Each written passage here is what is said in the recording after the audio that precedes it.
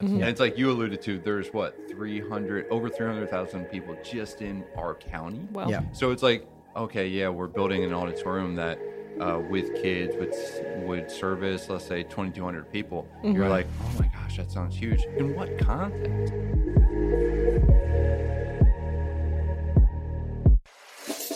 Hey everyone, welcome to our podcast. I'm super pumped. We're currently in this series called Legacy, which we do every year in the month of December. And this is episode 2, following week 2 of our Legacy series at True North Church. We've been talking about what it means to have a legacy mindset and how that drives our mission to introduce people to Jesus and disciple them into fully devoted followers.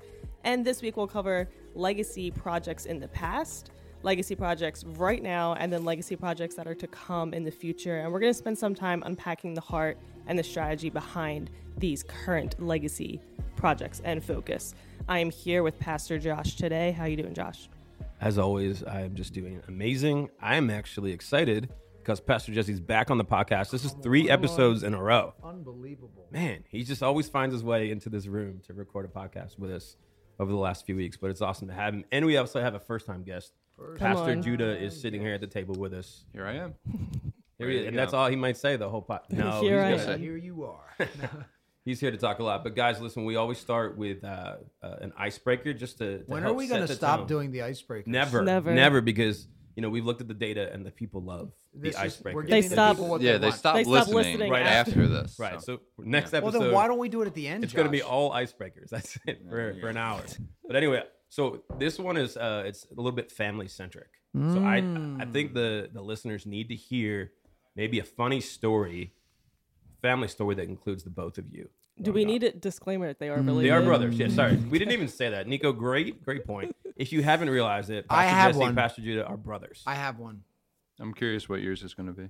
Do you know what it No, I'll is? just elaborate on what you're saying. So Make you're sure gonna it's let me- factually correct. Okay, fact checking. Pastor I fact won't checking. exhort in this. I'll just tell you, when we were younger, my parents bought a video camera, and I took it upon myself to be kind of like the, I don't even know what I would call myself, but we decided to have performances. Remember this, Jude? Yeah.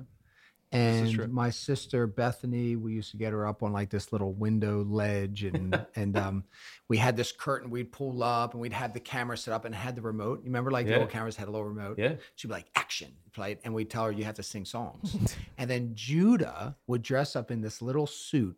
How old were you? 10? No, I was No, probably you were younger. younger than I was that. probably 7 or 8. Yeah. Yeah. And he would dress up in like this Man, I little look good. suit. I wish I could wear a suit every day. Dapper. And guess what he did? He did the lighting. He did the sound. He did the curtains. It prophetic. was prophetic. Looking like a professional. Yes, Yeah. it was incredible. So he'd be like, introducing, and then he'd introduce Bethany, and then she would sing songs about like lima beans or So something. was it Sure, only all original songs. really? Was Yes. it only Bethany who would perform? That's it. Well, she was by far the fan favorite. A lot of laughter Wow. I would think come. she would bring me up for the closer. Oh, And okay. we'd Yeah. do a duet. There Yeah. you go. Duet. It was beautiful. We My sold God, it we was sold beautiful. merchandise. We signed people's Yeah. pictures of us. I can It imagine was- the lines for autographs were just out the door. We made a decent amount. We made a good living. Back Here's in what I those think days. should happen, though. I think, obviously Nico does a ton with video for the church here. Maybe, Nico, you should pull these out of... I have the old videos. of the other videos, vet. and you should just rate them. You know what I mean? Look at them. Wow. Or maybe splice them together and create a montage We that should we show can the all- church. There you go. We'll do it. Bless Wow. the church with that. Well, do you know, I used to do commercials. Did I was you? famous for doing commercials back in the day. I think I've heard about this. They were like Toilet, we'd sell infomercials. infomercials. Yeah. We'd sell toilet paper, spatulas. We had There was a fun. lot. though. Yeah, it was we had a pretty lot fun. of fun. Man, well, if we could only locate those I don't- and find those I for the know. people. They're hidden in At a least safe play the somewhere. audio. Yes. Yeah. That's Maybe- more damaging. That might that would be a If great you Christmas. can't see A it. great Christmas my gift. gosh. My goodness. Oh yeah. All right. Well, thanks for being honest about that, guys. Definitely would love for you to reprise that at some point here in the future. So maybe on a Sunday coming up in 2023, we can find a way to get Jude up in the suit and Beth back on the There you stage go. Wow. singing an original song about lima beans. So I think that would be incredible. She still knows the song, I bet. I bet you she does. But hey, not that it's awkward to pivot right here. I mean, it is, but we're just going to do it. Sometimes you just got to move on. But we were talking about legacy last week, and we want to continue that conversation of legacy. Obviously, Pastor Jesse last Sunday or 2 Sundays ago you unpacked just kind of the vision that we have for the legacy of this church. You unpacked a little bit of the beginning of the story of Nehemiah and him rebuilding the wall. But one thing that we did 2 weeks ago, and that we kind of do every week, is we celebrate numbers. We're a church that celebrates numbers. We don't celebrate numbers to pat ourselves on the back, right? But we celebrate numbers because they help us gain perspective.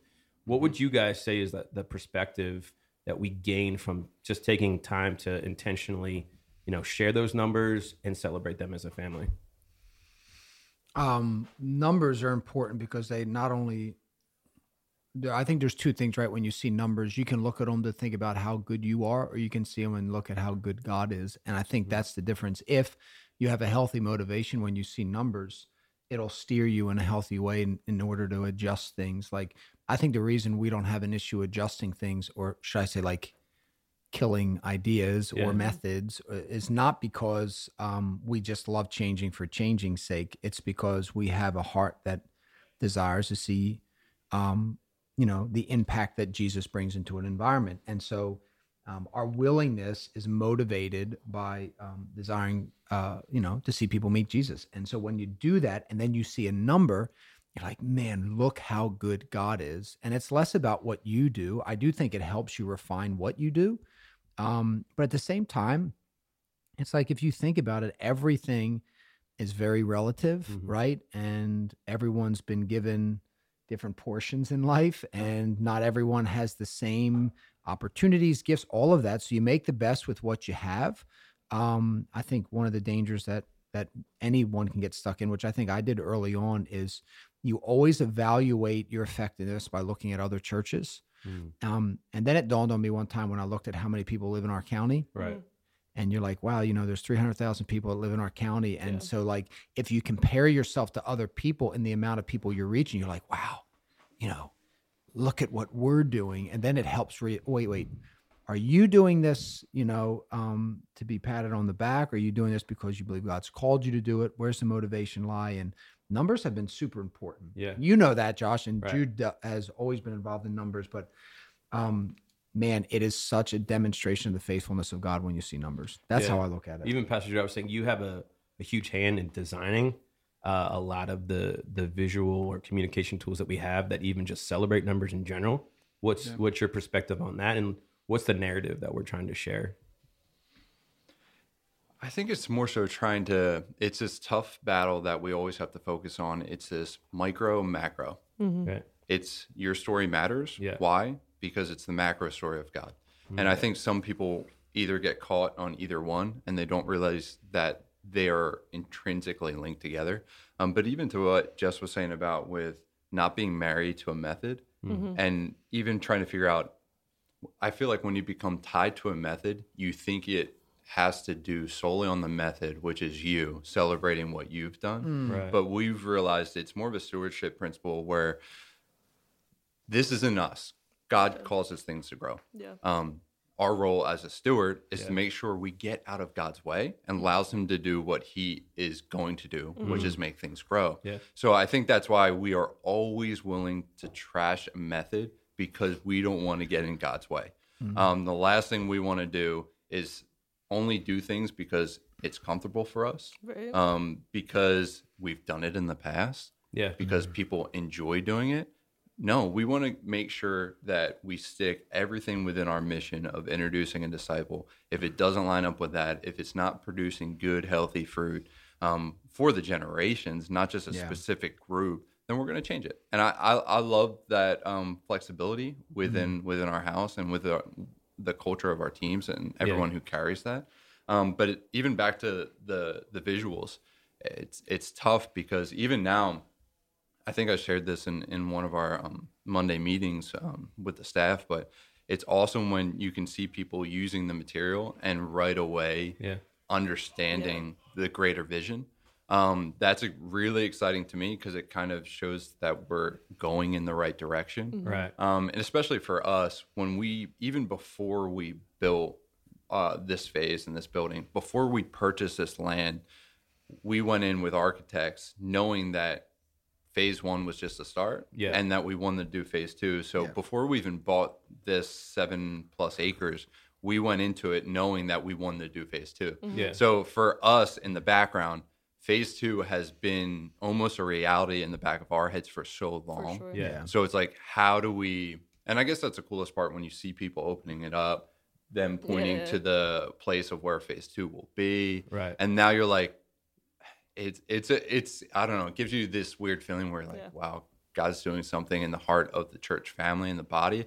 And to make something as simple as a legacy guide that people can look at and grasp that, like, then we're on the right track, and it's really exciting when that. The visuals help people see it as a reality, right? Like, you know, there was someone I know in our church, and I said the first time they came, I used the word vision, and like they were like triggered by it, and we've been blessed by God to see so much come to pass. But the truth is, none of it happened overnight. I mean, you guys know this. It's been 12 plus years and a long process, and it's been a journey, and there's been so many challenges along the way, but God's faithful in it all.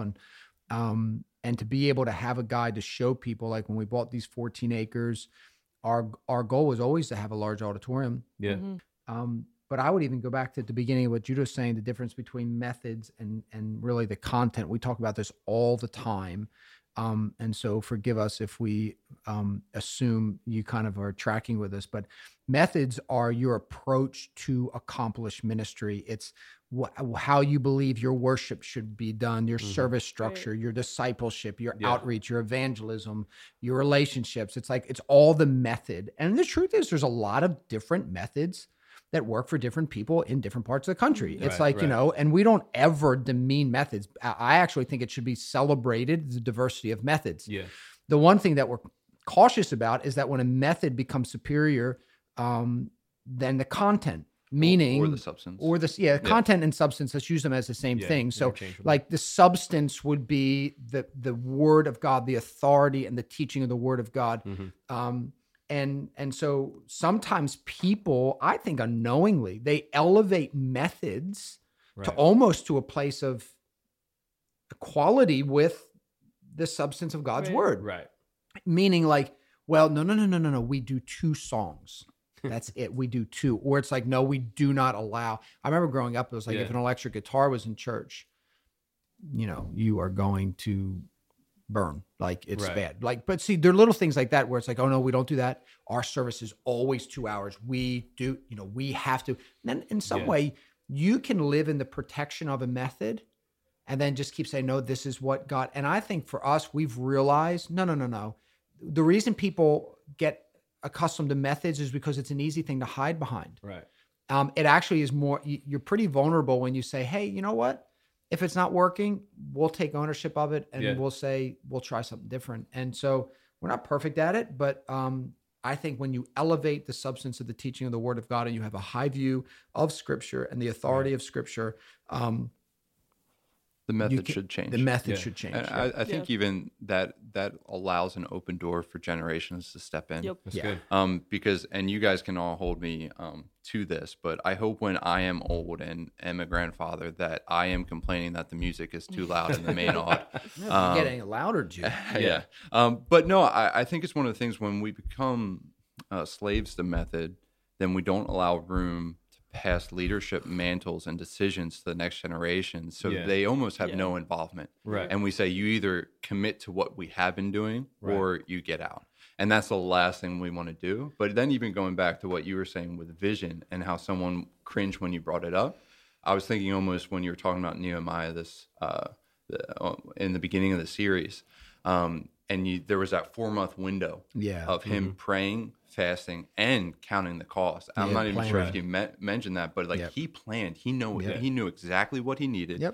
At what times he needed. So it's not like when he went to the king, he was like, well, I might need this amount of wood. I mean, he did overshoot his time. It only took him 52 days, and he asked for 12 years. But still, he knew what he wanted to ask for. But I guess under promise, over deliver. I guess what you were talking about, where that person felt weird about it, is they probably grew up or were in an environment where they were stuck in the planning period of just praying, saying God's going to make it happen. But it goes back to what we were doing or what we were talking about earlier, where it's like we don't want to get in God's way. Right. So I think when it comes to vision, seeing it come to pass, part of us, it's like we don't want to just cast vision. We don't want to get in God's way. Right. So we're doing everything we can to make sure, hey, if this is a vision of what True North is called to go, we want to do what we're called to do so God can make it happen. Well, even talk about that whole idea of like the intersection of faith and strategy, right? We talked about even Nehemiah, like the planning and the praying and how those are equally important. I think that's a big part of the DNA of what this church is about. Pastor Jesse, even through your leadership, talk a little bit more about how we do that. How do we execute on strategy but still carry the spirit of faith? I mean, I think the thing, I'm different in my personality than you and Judah and Nico. We're all different. I would say that everything for me has like at its core relational value to it. Whenever I meet people, whether they're professionals, whether they're in, local municipality or whatever, I think for me, I always go into it and I have to readjust this. I don't want to just call people for something. I want to make sure that I'm like, okay, listen, bring Jesus into every conversation you have. Ask people how they're doing personally. Like, I always try to do that to make it more relatable, and because I do have a genuine care for how people are doing. But I think the big thing about this is it's a perspective a leader has for their responsibility and the role they carry. Yeah. And like when you go to seminary, like I felt I went to a great seminary at Regent University. I felt like I had some of the best professors ever. I felt served well. I felt challenged. I felt very equipped. And then you step into ministry and it's like, wow, I didn't have any classes on this. I didn't have any classes on land acquisition, on building, on cost analysis, on what this would be, on the process of this, on hiring staff and the diversity of interconnectivity and relationships with county officials and state officials and local officials. Like you don't, so you go with it. But I think it's easy to just say, well, I'm just going to pray about it. And I'm going to believe God's going to open a door. Right. And I always tell people like, okay, you're going to pray about it. And God's like saying, no. I already heard you. Like you got to do something. You got to move. And if you, I love it. The scriptures. It's like, you can't find a spot in the text that says like God didn't expect anything from anyone. He always required someone to do something. Hey, stand to your feet. Hey, reach your hand out. Right. Hey, they brought them to the roof and he saw their faith, or like they stepped into the Jordan River and then it parted. There's always an actionable step of faith and then God meets you there. Yeah, and so we've just taught ourselves like, listen, you have to give margin for God to show up. Right. Like, could God call someone? I suppose he could divinely have a vision on someone, or you could just pick up the phone and call him and then say, hey, God, can you move on my behalf when I call? Yeah. And so we've been pretty aggressive in how we've done that. And I believe the Holy Spirit goes before you when you step out in faith to do those things. Yeah. And I was just on the phone with a professional that we've been working with for a while, and he shared some stuff that he's been going through, and it's like, it's real tough stuff. And so pausing to talk about how he's doing, and then and then saying, hey, just so you know, over the course of our time working together, the reason I may seem at times to be obnoxious and pushing this forward is because we want to serve people just like you who are in seasons of loss and hopelessness and pain. Yeah. And we don't want to just be waiting in limbo. We desperately want to reach and help people. Right. And so if you want to know why I'm always on the phone and sending emails and doing that, it's because we have that desire. That's the motivation to help build the house of the Lord. And that's really good. I'm going to name a couple of prior legacy projects or legacy focuses that we've had as a church. And I want you guys to tell me some good fruit that you've seen from these legacy projects. All right. So I want to start with True North College. What good fruit have we seen with this investment in True North College? I guess I'll speak first. I know when Jess originally shot out the idea, it almost seemed far off, but again, it's the beautiful thing about working in ministry is like you get to see how God moves people around. Yeah. So it almost makes you look better than what you really are. Always. And that's one of the beautiful natures of you get to see the macro scale of what God's doing in the bigger picture of the Big C Church. But again, he moved the people around so we could start not at the right time. We started when COVID shut everything down. But even that said, like, it's been such a beautiful thing for the church even outside of full-time students, part-time students, like it's been such a resource to the church, to the staff. Yeah.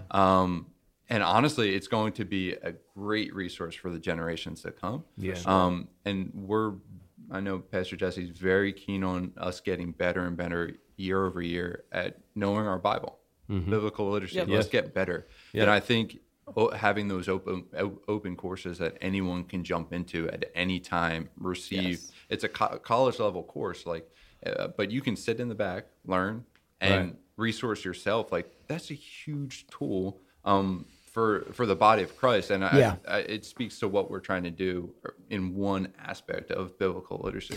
I didn't want to have a college that was strictly in line for people who are like, I feel called to ministry. How about you feel called to represent Christ as a follower of Christ? Yes. And so what do? We need to have another place that says, hey, this is not just like a college for those who feel called. No, it's for those who are called, who are children of heaven, that can be equipped, that can be discipled. And so, I think it's reshaping the way people hear the word college. And we talk about that all the time. It's like, to know that nearly 500 individuals in our church have been impacted through courses offered in the college in just the last year or two, and I would even say outside of the church. Like, I know we've had a lot of people from other church families come in and just sit in teaching, which is great.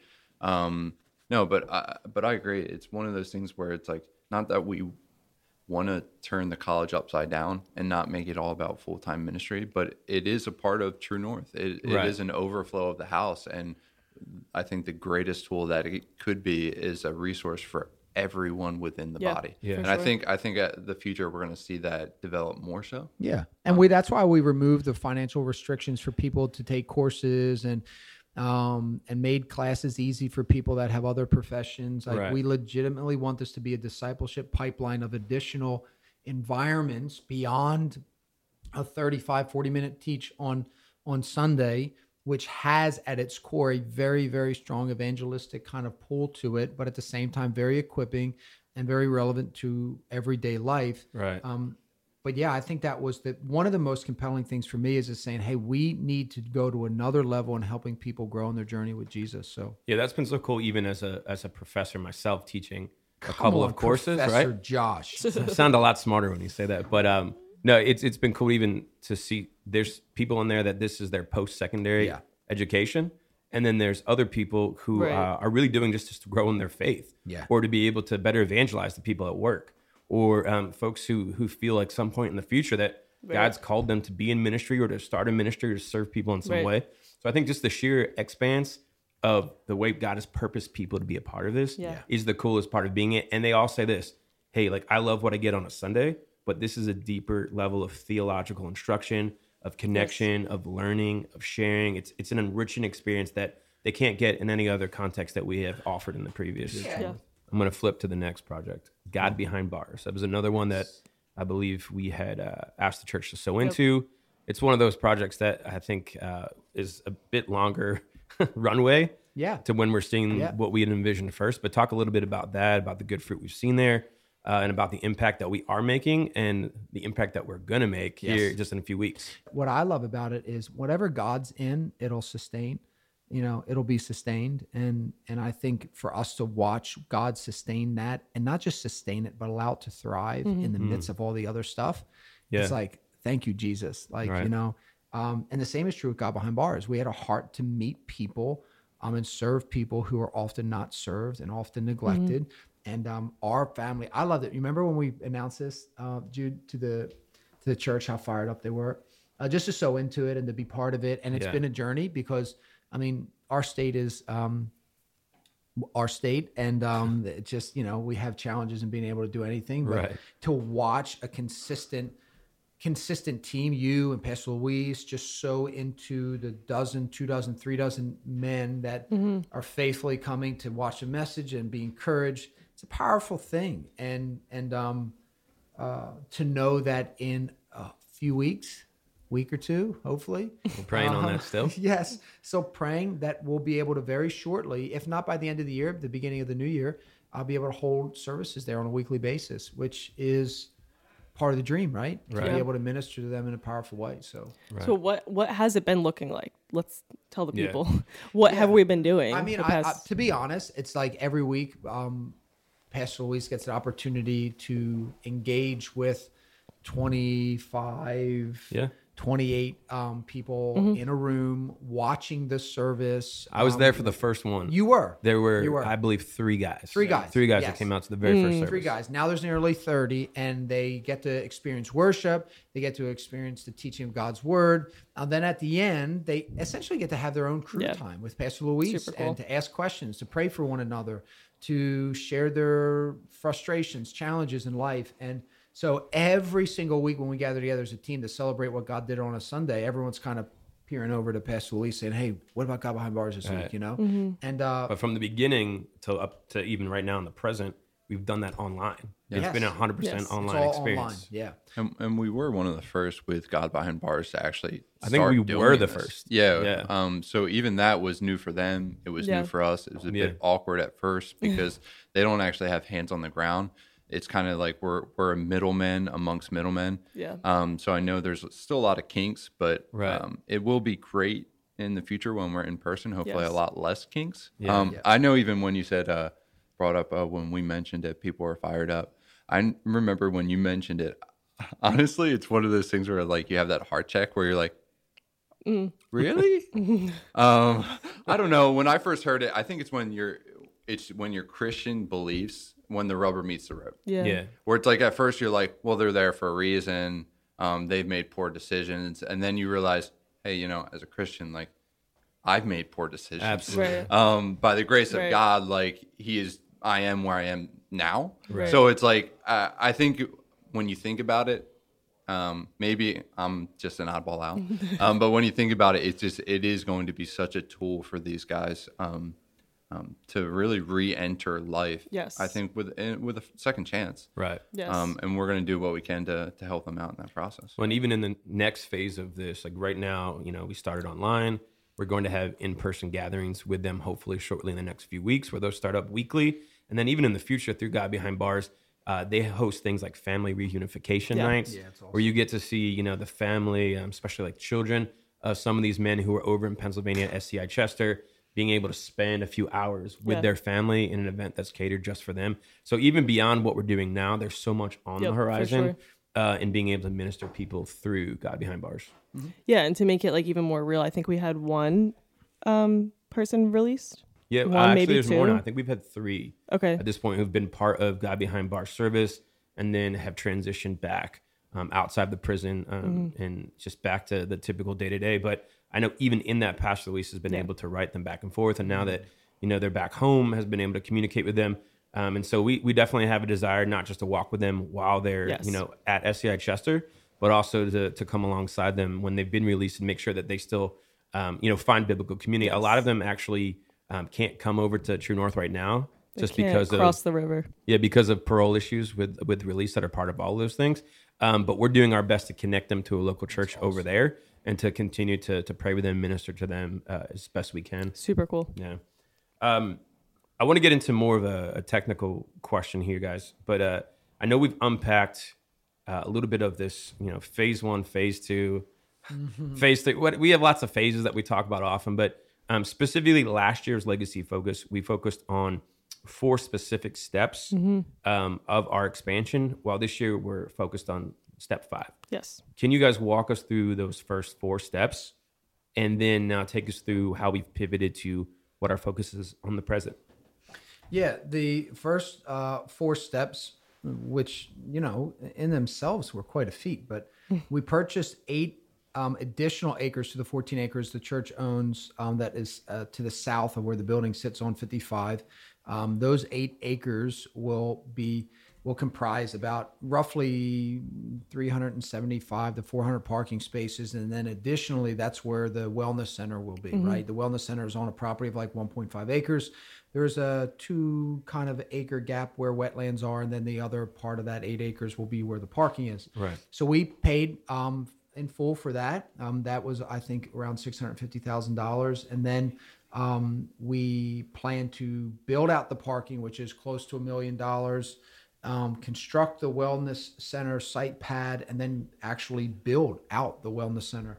And so all of those were the first 4 steps, and we cast a vision before people, and people always ask, Josh, you know this, like, why do we need it? And then they ask, all right, when is it going to be done? Right. That's the 2 biggest questions. That's what they want to know, why and when. And so answering the why, not only does the parking assist us in being able to build phase 2 for the increase and the growing family that we have at True North Church, but we really feel called and compelled to move forward with the wellness center. I mean, Josh, you know this, and Judah, it's been in my heart for almost 10 years to build something that can really help at a deeper, more significant level, almost like the college is to the body of Christ in its theological teaching and equipping. The wellness center will be more of an emotional focus on the mind and helping people overcome challenges by aligning them with real good relationships and professionals if needed to assist them in life. And so we cast that vision. So many people were excited. We saw some of the largest gifts we've ever seen in the life of our church be allocated directly towards that wellness center. And so today we fully funded those first 4 projects, which is close to like $4.3 million. It's important to note that in that time period, and Josh, you know this, but just for those who are listening, we've saved as much resource as we can every single month since we've moved into this building, because we know that we're not done yet. God still has stuff in plan. And so not all of that came through Legacy. A large portion of it did, but a lot of it has just been the faithful stewardship of the tithes and offerings over time. Absolutely. Yeah. So I was going to say, even, I know you said steps 1 through 4 were last year, but we put all 5 out last year. Yeah. We did. And we honestly didn't even have a goal. It was more so, hey guys, here's the vision. Let's give. Let's sacrificially sow into it, and we'll see what happens. So it was one of those things where I know we were talking about it back and forth. Do we just say step 2?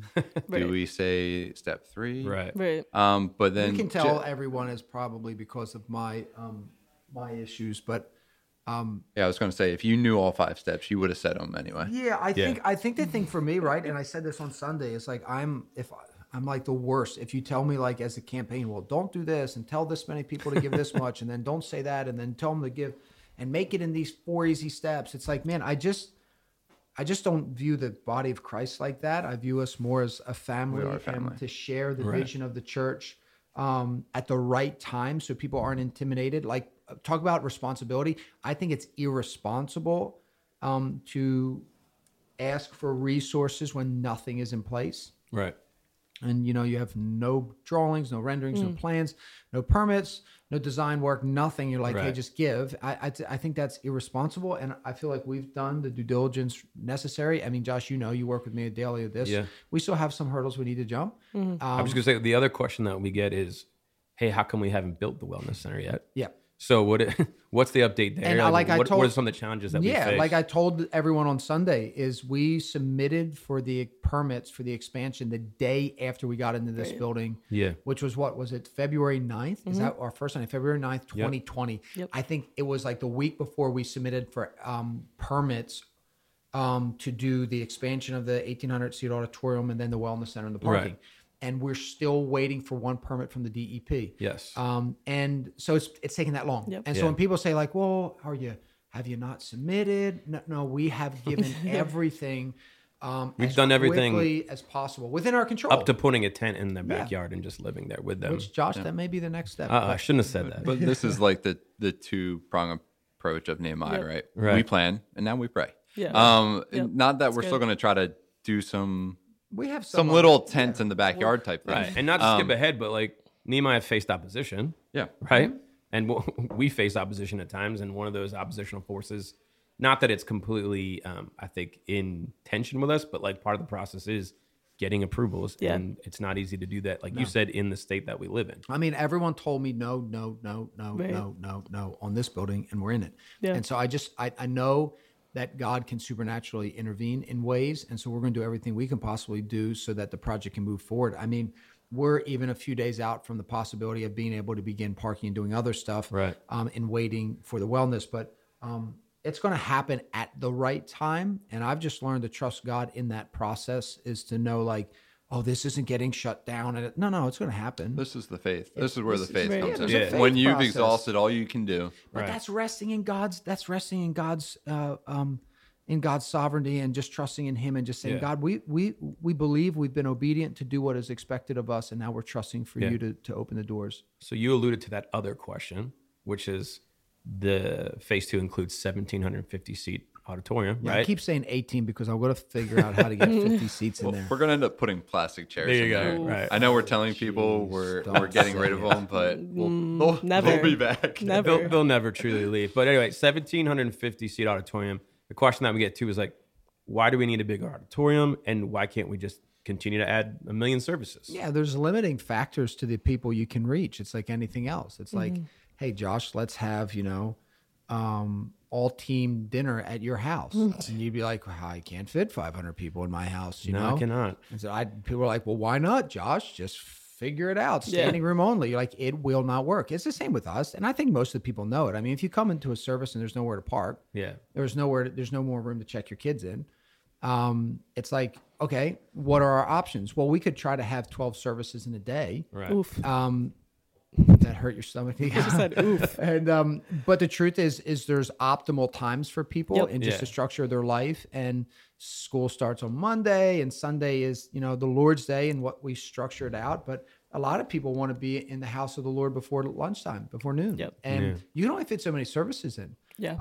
And so even if we've done this, right, Jude, we've calculated, well, what service time here and what service time here. And then we're like, well, if we put them too close, you can't get 1,200 people out of a property, and they get 1,200 more people in. And so is it a tension? Yes, it's a tension, but I think healthy tensions at times are beneficial. If you serve people in the tension and explain why we have the tensions. And I think if anything, it reinforces the need to do what we're doing. And it actually answers the why without people having to ask. Yeah. Why are we doing that? And you're like, well, look around. I think this is a real practical thing, going back to the micro macro thing, where the micros is parking in a dirt lot, not having enough parking, coming in, sitting in a plastic chair. It's a good dirt lot. Well, I think those little things speak to the macro nature of the God that we serve. Right. Because it shows tension within a growing family. Yeah. That's the God we serve. He wants to reach people. Yeah. He has a desire to be in relationship with all lost people. Yes. And it's like you alluded to, there's over 300,000 people just in our county. Well, So it's like, okay, we're building an auditorium that with kids would service, let's say 2,200 people. You're like, oh my gosh, that sounds huge. In what context? Yeah. Well, I think that's the thing too. Is like I said when we were talking to someone a few months ago, I said, I'd love to reach, 10% of the people in our county. And now if you told someone in a church context, 30,000 people, it would make them gasp, like, oh my gosh. And I just look at it as like, I think the reason we view it that way is because of how we see ourselves. And we usually see ourselves not in light of who our God is, but we also see ourselves in light of who other churches are. And that usually is what I believe shrinks your perspective of what God's capable of doing, which he's not. He's very capable if things are stewarded, managed, led well.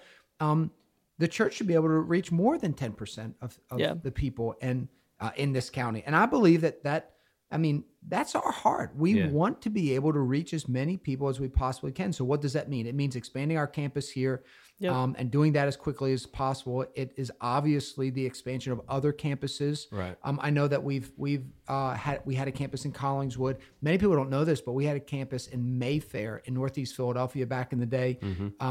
Nika remembers that. I remember. And I will say this, at those two locations, we learned so much. Tons. And both of those situations, truth be told, were really beyond our ability to control, right? In the scenarios of why they didn't necessarily last, and we called as many people as we could from those locations to this location. But I feel like right now we have a absolutely different playbook as to what it looks like moving forward and launching new locations. And is it so in our heart? 150%. Yes, absolutely. And it will happen. I believe it with all my heart. And again, I believe it's a timing thing, so that we can reach more and more people. I would love to see, a True North Church in so many of the main cities in South Jersey and the region beyond. For For sure. But I believe, again, it's a timing thing. Right. It's stewarding well what you have now, creating margin, discipling leaders, developing leaders. You cannot microwave people for significant roles in ministry. Yeah, that's good. And I want to make sure that in the time period, we are developing as many pastors, leaders, worship leaders, kids leaders, youth leaders that we possibly can. So when the opportunity is present, we don't look at each other and say, hey, do you know anyone that could do this? It's going back to like again, planning and then the prayer. It's like we did the college for a reason. Yeah. Yeah. Well, I was going to say, it's like, it's God's heart to reach people. Right. So who's the variable in this equation? Yeah. It's not God. Yeah. God's heart is to reach people. Right. So then it feels like us, the church, is the variable. So it goes back to what Pastor Jesse was saying about stewardship, timing, faith, investing in people, investing in the next generation. Yeah. So yeah, I think it's all of them. And obviously we've been super shrewd with just tracking numbers in a way that we realize that 9 and 11 are, like ideal. you said, Judah, earlier, like just even regionally, the prime time. That's when people want to come out, they want to be here, and we want to provide opportunities to do that. In turn, obviously, with that many more people in the main auditorium, what does that mean for Compass Kids? I don't want to make sure we hit on that. What does that mean for Compass Kids, and what does that mean for like this building that we're currently in, where we have an auditorium? Yeah, I'll speak to it real quick, then Jess can. Compass Kids, the next generation, is something that I feel like in the next 2 years we're gonna invest. Yeah. I don't want to say a ton more, but a ton more of not only just resource. You can say a ton more. with staff, with teaching, with more parenting resources. Like, I think this will be an area where will kind of explode within the next few years. Yeah. So speaking to when the next auditorium is built, this whole building that we're sitting in, and that we currently use on a Sunday will just be kids. So if you think kids is crazy right now, when you go to pick up your kids, imagine kids doubling or tripling. I do think, though, in that context and that's another exciting thing, is this entire building will be redesigned to better serve 500, 600, 700 kids on a Sunday per service. Yeah, 100%. And so, like, when they come in, you don't have to wait 4 hours to get your kid. I mean, our team does an amazing job. They really do. In the facility that we're in and the challenges we have. I mean, you can only do so much. And I believe our team is doing the best they can. Are we perfect? No, we make mistakes. But like to what Pastor Judah was saying, when we start redesigning this space, and again, we view buildings as tools, not monuments, right? They're tools. And so if you have the right tool, it'll help you accomplish what you're trying to accomplish. Supposed to amplify the vision. Yeah. That's what it's supposed to. It has to. I mean, there's one thing you can come like, that's a beautiful building, but you can't use it. And we see a lot of them in today's culture, where it's like, that building is amazing. It seats 2,000 people. You're like, well, you can only park 40 cars. Right. And you're like, well, it's not practical. And so, I think if you view a building as a tool, it'll serve the vision of the house the best. Yeah. That's really good. I want to come back to Nehemiah a little bit, in that we said there's the praying and the planning. And Pastor Judah, Pastor, so you guys have mentioned this now several times throughout our conversation, and I think it's vital that we underscore it. But I want to look at it this lens. This coming week, we will receive our offering. Obviously, it's been open for the last few weeks, but we're going to pray over it. We're going to receive it. We're going to bring it to the Lord. And so people should be in preparation for this, praying and planning. Yep. So I want you guys to talk a little bit about what can we be praying for, and how can we be planning as a church and individually here to bring something. Yeah, I mean, it's hard, right? Because when you're talking to people about resources, you know that you're talking to people who have been faithfully tithing and giving offerings for 25, 30 years in our church. Whether it's True North or other places, that's just part of their journey. They trust God with their finances. They believe that everything they have has come from Him. They are obedient to the biblical principle of tithing and offering. And so they're doing that. Yeah. Nothing's changing in their life like that. We're having a legacy offering. They're going to give, they're going to sow in. And the only thing we ask people in this legacy is to kind of revisit what you feel the Holy Spirit is nudging you to do in a unique way. And because we believe this is unique, we believe this can be a season of challenge and stretching and sowing something of a seed into the future of your family's legacy. And so I just think it's important. You know, I think Liza and I were pretty, like, we'll pray independently about it. And then typically this is how it goes down. I'm thinking about a number. And then usually my number's like not as high as my wife's number. And she goes, hey, how about this? I'm like, oh, okay, great. And then, but we'll just pray about it and we'll say, hey, you know what? 100%. If we could add a lot more zeros to that number, we would. Yeah. You know, but it's just because our heart's here. So, but I think the healthy thing is to know that we do this every year. Yeah. This isn't like a one ask and then like, oh, people have just given, they have not, no. Right. I think creating margin in your life to be able to faithfully give into a legacy is it's a healthy thing to do. Yeah, I was going to even say outside of that, the broader picture of it is that I think we want to articulate to the family is like, this is a mindset. Yeah. This isn't a one-time thing. And I think that's the one thing about the story of Nehemiah that gives you, it's a bit different than legacy, where it's like he built this wall and then he pieced out. Yeah. The one thing that is correlated directly is that like generations, like Jesus came through that wall, like it was used by generations. That's the one thing that I think is so connected into what legacy is. Right. But I would almost say just commit to the mindset of legacy. It's really good. God doesn't want to stop with this generation. In fact, me and Jess talk about this all the time. If this dies with us, we fail. Yeah. That's good. The whole reason why we were called to this, our parents had that mindset where it's like, if this is a church just for us and our generation, we fail. Yeah. Mm-hmm. And I think going into it, asking God, maybe you don't even share that mindset. Maybe you don't even have kids yet, or you never have had kids. It's one of those things where you're like, well, if it's just me, where does that fit in this broader thing of legacy?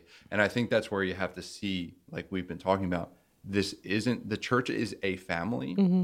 The church is people. Yeah, it's really if you don't have kids, you're leaving a space for someone else like yourself in the future. And it's creating margin for someone else to experience what you've experienced. And the mindset component of it is powerful. It's like, if you don't have a mindset of legacy, and I'll say this, like if you're listening to this and you're like, maybe you shut it off because you were like, oh, they're going to talk about money. I think that's a part of it too, where it's like, you do need to wrestle with your finances in the sense of like, are you honoring God? And if you're like listening and you're like, oh, I'm not even doing that, then you need to start there. Yeah. Like there's a big difference between saying, I'm going to give this big check, but I'm not faithfully honoring God. Right. So that's really like what you're saying is, if you're not honoring God in the area of tithing, your next step is to honor God in the area of tithing. That's why 2 weeks ago, I said to people, like, if you feel coerced into giving because everyone else around you is, don't give $1. Yeah. Right. Like, because to me, the motivation's wrong. Yeah. Yeah. I don't want people giving and they feel like, oh, we have to give. And that's what no. Right. If you, and I think that's the thing, right? The motivation of your heart needs to be in such a place that I believe the scripture when it says that every good and perfect gift has come from above. God has blessed me with the gifts and talents I have, which essentially earns me the income I have. God's blessed me with my resources. I should steward well through tithes and offerings to the local church, and that I should be willing to be generous in all seasons of my life, but do it joyfully. Yeah, I was even going to add to that. It's like, I think this legacy mindset even speaks before... it's not only what you can give to the church, but it's like even what we want to partake onto you. That's why we bring people in like Joe Sangl. Right. Yeah. It's like even before, like, let's be real. Okay, you can start tithing, but if you aren't stewarding the 90% the way God calls us to steward it, it will fail. Yeah. No matter if you tithe, it will fail. Right. So I love that about our church. And then we have the Legacy Trust, where it's like, talk about legacy. Right. You're setting up a trust that the church will pay for its duration to make sure everything that you have gets to the places that you want to see exist beyond yourself. Right. So it goes back to the mindset. It's not just one thing; it's multiple things. And I know that may feel overwhelming, this whole idea of legacy, but I think that's where the faith comes in. That's where it's like, I'm not doing it all. God's working behind the scenes. I'm praying, I'm seeking his face in these bigger decisions, and how much maybe my family can sow into this phase 2, step 5.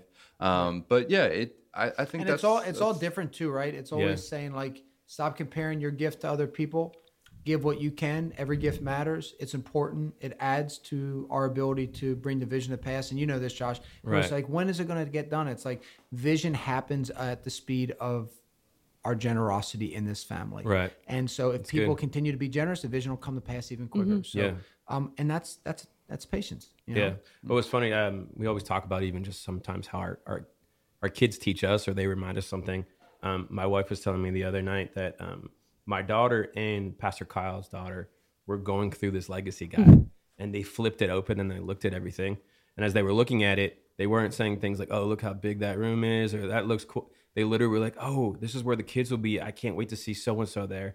Or here's where we'll have youth. I can't wait to invite all of my friends here. Really cool. And they were naming specific names of their friends who they wanted to see here in church.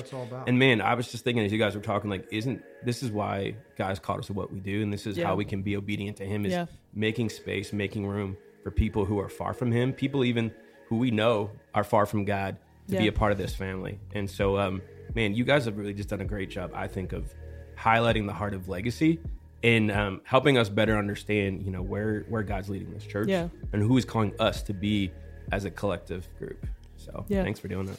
Yeah, for sure. We talked a lot about numbers today, but Pastor Jesse, you said right off the beginning, whenever you see a number, let that be a challenge to yourself to think, look at what God does. When I see those big numbers, to just give the glory back to God and recognize His story in all of that. We talked a lot about method and substance, and this has just been something that's been a heartbeat of True North. Is method is just the means and substance is the truth. And at any point, we are willing to trash a method to get out of God's way and make sure that the truth is coming through and it is the top priority. We talked about Nehemiah, that plan and prayer is key. You can't just pray and you can't just plan. Both are vital in legacy and in vision. And we have to give margin for God to show up. We also hit on some of our legacy projects. In 2020, we fully funded True North College.